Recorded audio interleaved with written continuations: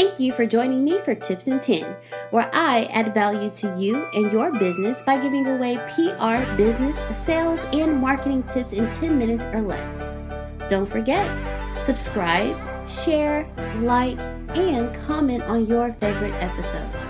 Thank you for joining me for Tips in 10. You're an entrepreneur. I get it. Trust me, I do.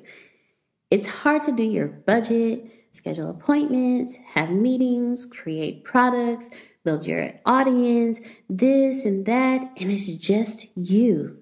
I completely get it. Let me help you take a load off. Schedule your marketing posts in advance.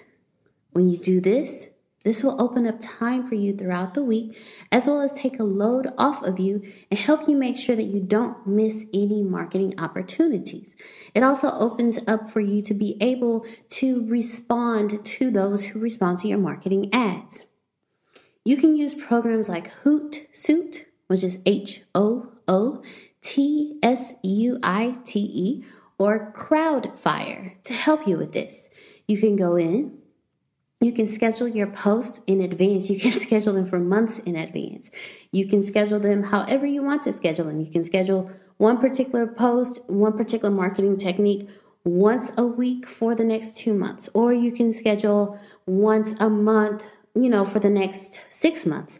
It depends on how you're choosing to do this.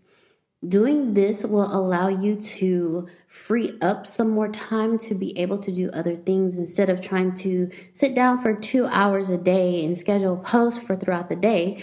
You can take 3 hours on one day, once a week, or once a month, and schedule all of your posts out in advance if you know how long that particular marketing strategy is going to be. Doing this and scheduling them in advance also allows you to see what marketing techniques will work, what marketing techniques won't work, what particular landing page works, what particular lead magnet works. Doing this helps you do this as well, because in the process of doing this, you're also testing out your marketing techniques. And in the process of doing all this, it's also allowing you to be able to sit down in the meeting and not have to worry about missing a post. Now, if you're one of those who just want to post, once a day or something of that nature, or just, once a week, you can actually go into your social media. Facebook is great for this. You can go into Facebook and you can schedule it to post later.